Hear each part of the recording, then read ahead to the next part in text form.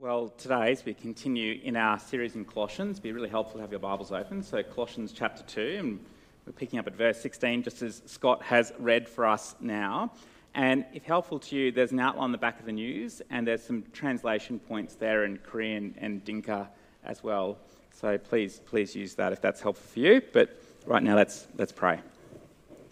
Gracious Father, thank you so much that you are the giver of all comfort and all help. Pray now, please, that in your kindness, that you would be at work in the power of your Spirit, that you would enable us to be on guard against counterfeit spirituality, and that we would instead delight in the fullness of Jesus, in whose name we pray. Amen. Paul's anxious for the Colossian Christians. He's been strenuously contending for them, not only to be rooted and built up in the truth of who Jesus is and what he's done, but also that they would not be undermined by that which is false, counterfeit spirituality. They are uphold the truth and call out the lies. They are to press into Jesus and guard against that which could dilute their trust in Jesus. So earlier in chapter 2, as we saw last week, in light of rumours and reports circulating of groups saying to the Colossians that there is something lacking in their spiritual lives, that they need these extra rules or special knowledge or spiritual experience to be legitimate, Paul says, you might remember, do not be deceived. See to it that no one takes you captive. Remember the fullness that you already have in Jesus. You have all that you need in Jesus. I've been really privileged, so privileged over the last week to hear stories from people, from a range of people who have shared in light of all that we've been exploring in the letter to the Colossians, that is that they reflect on their life, that it's only as they've grasped the fullness of Jesus that they have been freed from strangleholds that have been constantly gnawing away at them throughout their lives, of making them feel inadequate. That it was and is because of the fullness of Jesus that they could be freed from rituals or superstitions that had gnawed away from family or cultural backgrounds that were ingrained in their lives, or onerous rules that had been heaped upon them from other former religious contexts, or spiritual special practices that were pressed upon them as essential in order that they would be elevated into a fuller or deeper form of Christianity. They said in one way or another, it is so liberating, we've got all that we need in Christ. That's what Paul wants the Colossians to understand and to keep working through. And so we see here in really quick succession, continuing in chapter 2 this week, we see, do not let anyone judge you, verse 16, do not let anyone disqualify you, verse 18, and do not submit to the rules of this world. That's verse 20. So do not let anyone judge you, do not let anyone disqualify you, do not submit to the rules of this world. Now, when you hear that trifecta, it's easy to think, yeah, you tell them, Paul. No one's going to judge me.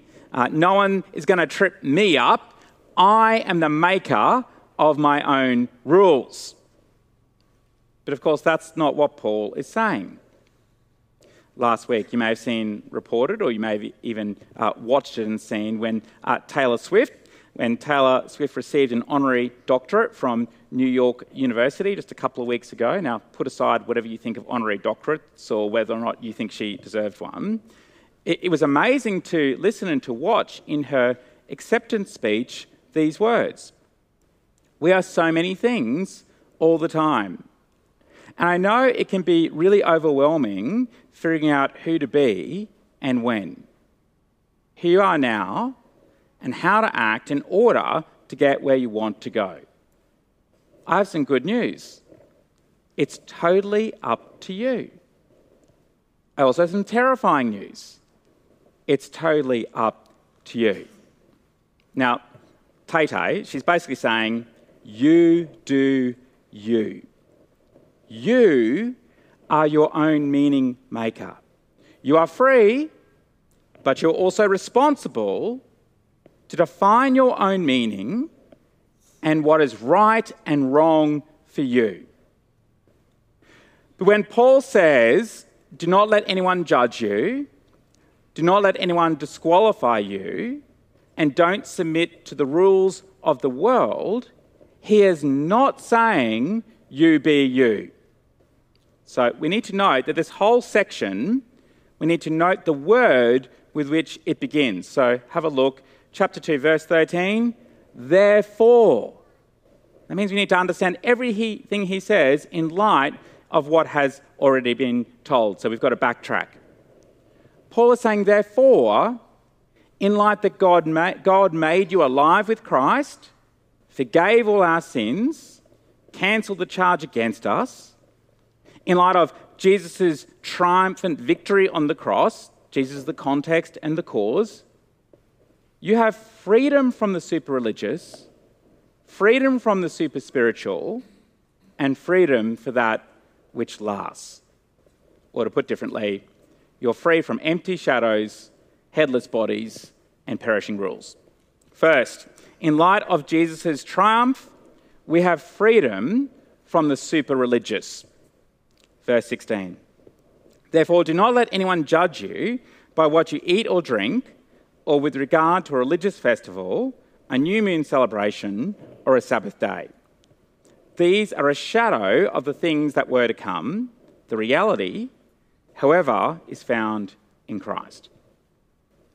When Paul says, do not let anyone judge you, this is not merely that other groups had critical opinions of the Colossian Christians, they're a bit judgy of the Colossians, but that there were groups who were attesting at the time that the Colossian Christians, who were Gentiles, they were attesting that the Colossian Christians were excluded from belonging to the people of God because they were not fulfilling the law. They were not complying with things forbidden, such as particular food or drink. They were not complying with things required, such as annual, monthly, and weekly celebrations. That's what Paul means and is referring to by religious festivals, new moon celebration, and the Sabbath. It seems that these religious groups are saying something along the lines of, Colossians, unless you refrain from that which is forbidden and do that which is required under the law, not only are you falling short, are you failing in your authenticity as the people of God, but you are not the people of God. So the Colossians here are being condemned. Remember, for the Jews, fulfilling many aspects of the Torah, of what we know as Old Testament law, not only marked them out from other nations, it made them distinctive, kept them separate, but in doing so, it also marked them in, giving them legitimacy as belonging and being God's people. They can't imagine a scenario in which Jesus alone would be sufficient. Now, it seems that they weren't necessarily against Jesus, but they certainly don't think Jesus is enough. And therefore, if the Colossian Christians truly long to be authentic, ridgy-dig people of God, then it is essential that they need to also fulfill all these Jewish practices. That's what's happening here. But of course, this sort of thing still happens today in various forms and in different circles. We've got to be on guard against this. It's a type of gospel plus. It's not necessarily devoid of Jesus. Jesus isn't totally removed from the equation. But the other things in addition to Jesus, well, they are demanded as compulsory, as necessary. So some people might say, well, unless you fulfill this list of rules, unless you do this particular thing, well, you're not a follower of Jesus, not a true follower of Jesus. You might even catch yourself thinking at different times, oh, I'm not really consistent at doing my Bible reading. Maybe I'm not a Christian at all. It's really legalistic. And of course, it's important to say it's really dangerous. It would be a bit like on Easter Day that if you've ever looked up at the sky on Easter Day, or you might have seen a report of this when churches might commission for some skywriting to happen in the sky on Easter Day, and you'll see something along the lines of, the cross equals heart. So you see that sort of emblazoned across the sky on Easter Day, meaning that we see God's saving love poured out for us in Christ on the cross. Cross equals heart. What these others are doing is a bit like, instead of having cross equals heart, having cross plus big tick, meaning following all the rules, well, that equals God's love. Now, it's not, of course, that there aren't things as Christians that we should or shouldn't do, or that there aren't practices that really can help us to be rooted and built up in Jesus. But what makes us Christians, what assures us of salvation, is our trust in Jesus alone. Don't let people judge you by their additional sets of rules. But we also have to be on guard, I think, against ourselves, because often these types of systems in which we can measure our salvation based upon the things that we do on works, well, they can kind of look attractive. They can kind of appeal to our pride, but also play on our insecurities. It's a really dangerous double whammy. They can give us a sense of purpose, of feeling good, or maybe even feeling better than others around us. A gold star for this, a red cross for that. But the problem is that if our hope is even partly dependent upon those things, then they will ultimately crush us. We see that later on in this passage in verse 23 about different forms of ascetic practices in which people would mistreat their bodies to try and restrain them and try to rein in themselves from doing certain things. But Paul says, well, this might look wise, but actually it's not, because it doesn't treat the problem of the heart. Paul says it's nonsense because all of these things are like chasing shadows. So no, Paul isn't dismissing the role of these festivals for the Jewish people, nor is he saying that there aren't any rules for Christians. We'll see in the coming section that Paul is going to talk about a whole heap of things that we ought to put to death. There are many good things given by God, but Paul's point is they're pointing to someone else. And to overlay these rules as required in addition to Jesus is ridiculous, because the very purpose of them was to point to and has been fulfilled in him. Or as we can read in Hebrews chapter 10, the law is only a shadow of the good things that are coming, that is Jesus, not the realities themselves. Adherence to the law will not provide fullness and fulfillment, because Jesus is the one in whom we see the fullness of the law fulfilled. They're shadows, they're not the main thing. The law is a shadow of that to come. The reality, or closer to the original language, the substance, has arrived in full in Jesus. So think about even at the Passover, as Jesus shared that meal with his friends, recounting the great rescue out of Egypt.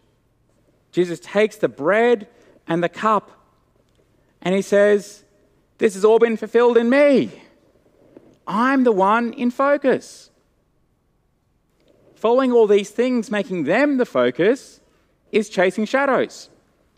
It's not real. It would be a bit like when you finally get to see that person whom you've been separated from for the last couple of years because of COVID. You haven't been able to meet up. You haven't been able to travel and see them. And finally, the time arrives when you get to see them. And so imagine you meet them down in the centre of Toowoomba, and as they come up to you, instead of coming up and hugging you, they get down on the ground and they hug your shadow. That'd be crazy, wouldn't it? Imagine right now the Lord Jesus standing before you, but instead of pouring out your adoration to the one who is right before your eyes, you settle for the shadow You settle for mere ceremony instead. When Leonardo da Vinci had finished painting, very famous painting of the Last Supper, having spent several years completing it, he invited someone over to look at it and hear some feedback. And when he invited this person over, they were completely mesmerised by one feature in the painting, by the cup at the meal. They couldn't take their eyes off it, and they kept describing how beautiful the cup was. And so concerned by this, when their friend went away, Leonardo went and painted the cup out. Why? Because he said, nothing must distract from the figure of Christ. The cup was meant to point to Jesus, not be the main thing. Don't be enslaved in a shadowland of rules. Live in the reality of Jesus who saves. Second, in light of Jesus' triumph, we have freedom from the super spiritual. Verse 18. Do not let anyone who delights in false humility and the worship of angels disqualify you. Such a person also goes into great detail about what they have seen. They are puffed up with idle notions by their unspiritual mind. Whilst we're not 100% certain of what weird spiritual practices were happening at the time, particularly that with worshipping angels or worshipping alongside angels, it seems that certain people or groups at the time were advocating, even insisting, that the Colossians were lacking in their spiritual experience. So people may have been saying that, well, in order to be more spiritual, to be super spiritual, like us, well, you just need to adopt this particular form of fasting and prayer. And if you do that, then that will help get you into a deeper spiritual state in which you're going to then have some visions. And then when you have those visions, well, that's going to give you access into a superior spiritual realm. That's the sort of thing that was likely going on at the time. But actually, you may have heard of, experienced or seen things like this before. There's a whole industry of books and websites filled with bogus spiritual practices like this that promise a greater spirituality. Here, people may have been so obsessed with angels that they actually ended up worshipping angels. Now, Paul, of course, is not dismissing angels or visions, both of which he experienced. We can read about in the New Testament. But he's absolutely dismissing dodgy spiritual practices that chase a fuller spirituality. The sort of spirituality that leads to one person thinking they're superior, they're puffed up, and it simultaneously diminishes or even dismisses someone else as inferior. Paul says, don't let them disqualify you, meaning don't let them act like an umpire calling you out. A bit like them saying, oh, you just need this one more thing, then you'll be a real Christian. You just need to have this deeper spiritual experience, then you'll really be a follower of Jesus. Don't let them act like an umpire calling you out. It's like they're actively changing the parameters of what it means to be a Christian as you're going. Not only are these things not necessary, not only are they not markers of a fuller spirituality, a deeper spirituality, but chasing them can be dangerous. And when they claim to be essential, they're false. These people are like when you're playing a game with kids, although it doesn't just have to be kids, it could be adults, and they just keep on making up the rules, shifting the goals as you go. Paul says, he's a bit more direct, they're like headless bodies. They're like chickens running around without their heads. Okay, that's the image. They've become disconnected from Christ, who is the head. Verse 19. They have lost connection with the head, from whom the whole body, supported and held together by its ligaments and sinews, grows as God causes it to grow. So note the absolute irony here.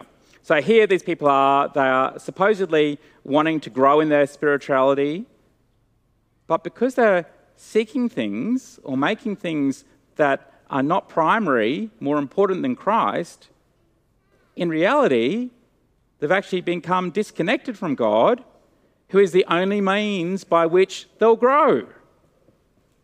It's tragic. It's insidious. It's insidious because it often plays to our desire for superiority or plays on our experience of inferiority, which can cause us to get caught up in all sorts of elaborate, dodgy spiritual practices. I mean, maybe you've experienced that yourself.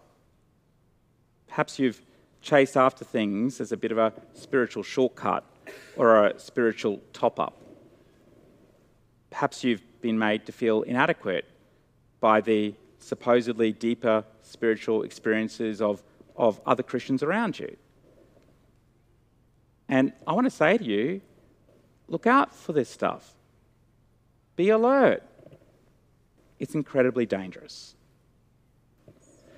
Over the years, I have lost count of the number of times in which I've met with Christians pastorally who, because they didn't have a particular spiritual gift or hadn't had a particular spiritual experience, that not only were they made to feel that they were lacking, but they were often left to conclude that they didn't have enough faith, or they must have some hidden sin, or that they must not be trying hard enough, or even tragically, that God had somehow let them down. And actually sometimes, in light of all that, it even caused them to question the very basis of their confidence in Christ. An elevation and obsession with these sorts of things, it not only causes a breakdown between us and the head, but because it so often involves creating some sort of spiritual hierarchy, well, it also breaks down the connections with one another. In the new book, Speaking in Tongues by Tom Tilley, he describes some of his experience of walking away from his faith, having recounted how growing up in one church as a child, there was both an emphasis on the super religious, so an obsession with rules, but also the super spiritual, an obsession with spiritual experience. And he recounts that in that setting, when he was growing up, that if you didn't follow certain rules, then you would be, or you risk dismissal from the church, and that if you didn't have particular spiritual experiences, like speaking in tongues, well, not only could you not be baptized, but they said it also meant that you weren't saved. What would Paul say to that? Don't let anyone judge you with their super religious rules. They're chasing shadows. Don't let anyone disqualify you with their super spiritual practices. They're headless bodies. You're free from all of that. For what matters, what is essential, is Jesus. You have a freedom for that which lasts. Verse 20. Since you died with Christ to the elemental spiritual forces of this world, why, as though you still belong to the world, do you submit to its rules? Do not handle, do not taste, do not touch. These rules, which have to do with things that are all destined to perish with use, are based on merely human commands and teachings. Such regulations indeed have an appearance of wisdom, with their self-imposed worship, their false humility, and their harsh treatment of the body. But they lack any value in restraining sensual indulgence. We'll really explore what our freedom is for in the coming weeks as we come into chapter 3. But Paul sets up the premise here that the basis of that freedom right here is all about to whom we belong. Colossians, my dear Colossians, those people around you keep telling you that you need more than Jesus, that you're not part of God's kingdom, that in order to belong, you need to obey these rules or have this experience. It's not true. So why do you keep acting like it is? You cannot get freedom from the world. You cannot get freedom from the law. You cannot get freedom from yourself. So why do you keep acting like you do? Why do you keep thinking you need to fulfill the law? Why do you keep thinking that you need a fuller, a richer, or deeper spiritual experience? It's like graduating from school and then going back and showing up every day afterwards. It's like imposter syndrome, where you think you don't belong, but you do. You can get off the treadmill. You're not lesser. You're not a second-class Christian. You've died with him. His triumph has become your triumph. Paul says those things might look wise, but they're ultimately powerless. They're just empty shadows and headless bodies. Don't peg your life to that which will not last. Don't be enslaved to them. Because when you've put your trust in Jesus, you're freed for the things that will last. For not only have you died with him, but as we'll explore in the coming weeks, you have also been raised with him too. If you want to keep growing in maturity in Christ, which I hope you do, our mission as a church is making maturing disciples of Jesus, but if you want to keep growing in maturity in Christ, whether you're just starting out or you've been walking with Jesus for years, if you want that which gives you confidence that you belong to him, you don't need to chase elaborate rules or deeper spiritual experience. You just need Jesus. Freedom is not found by rules or special experience or even in yourself. Freedom is found in Jesus. I love, in the words of the Heidelberg Catechism, the very first question in the Heidelberg Catechism: what is your only comfort in life and death?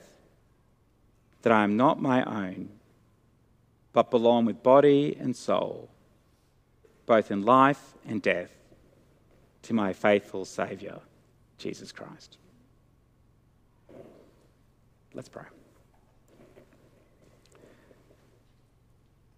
Gracious Father, we thank you so much that we can honestly and earnestly rejoice that we find fullness in Jesus alone. Lord, we pray that you would help us in the power of your Spirit to be on alert for counterfeit, dodgy spiritual practices. Lord, please help us not to get caught up in systems of rules or endless chasing of supposedly special spiritual experience. Lord, please prevent us from ever creating others to feel like second-class Christians, of ever creating a hierarchy within the body, but that we might keep coming back to you, that we might rejoice that we are saved in Jesus alone, and then accordingly live our lives, use the freedom that has been afforded to us for him. We pray in Jesus' name. Amen.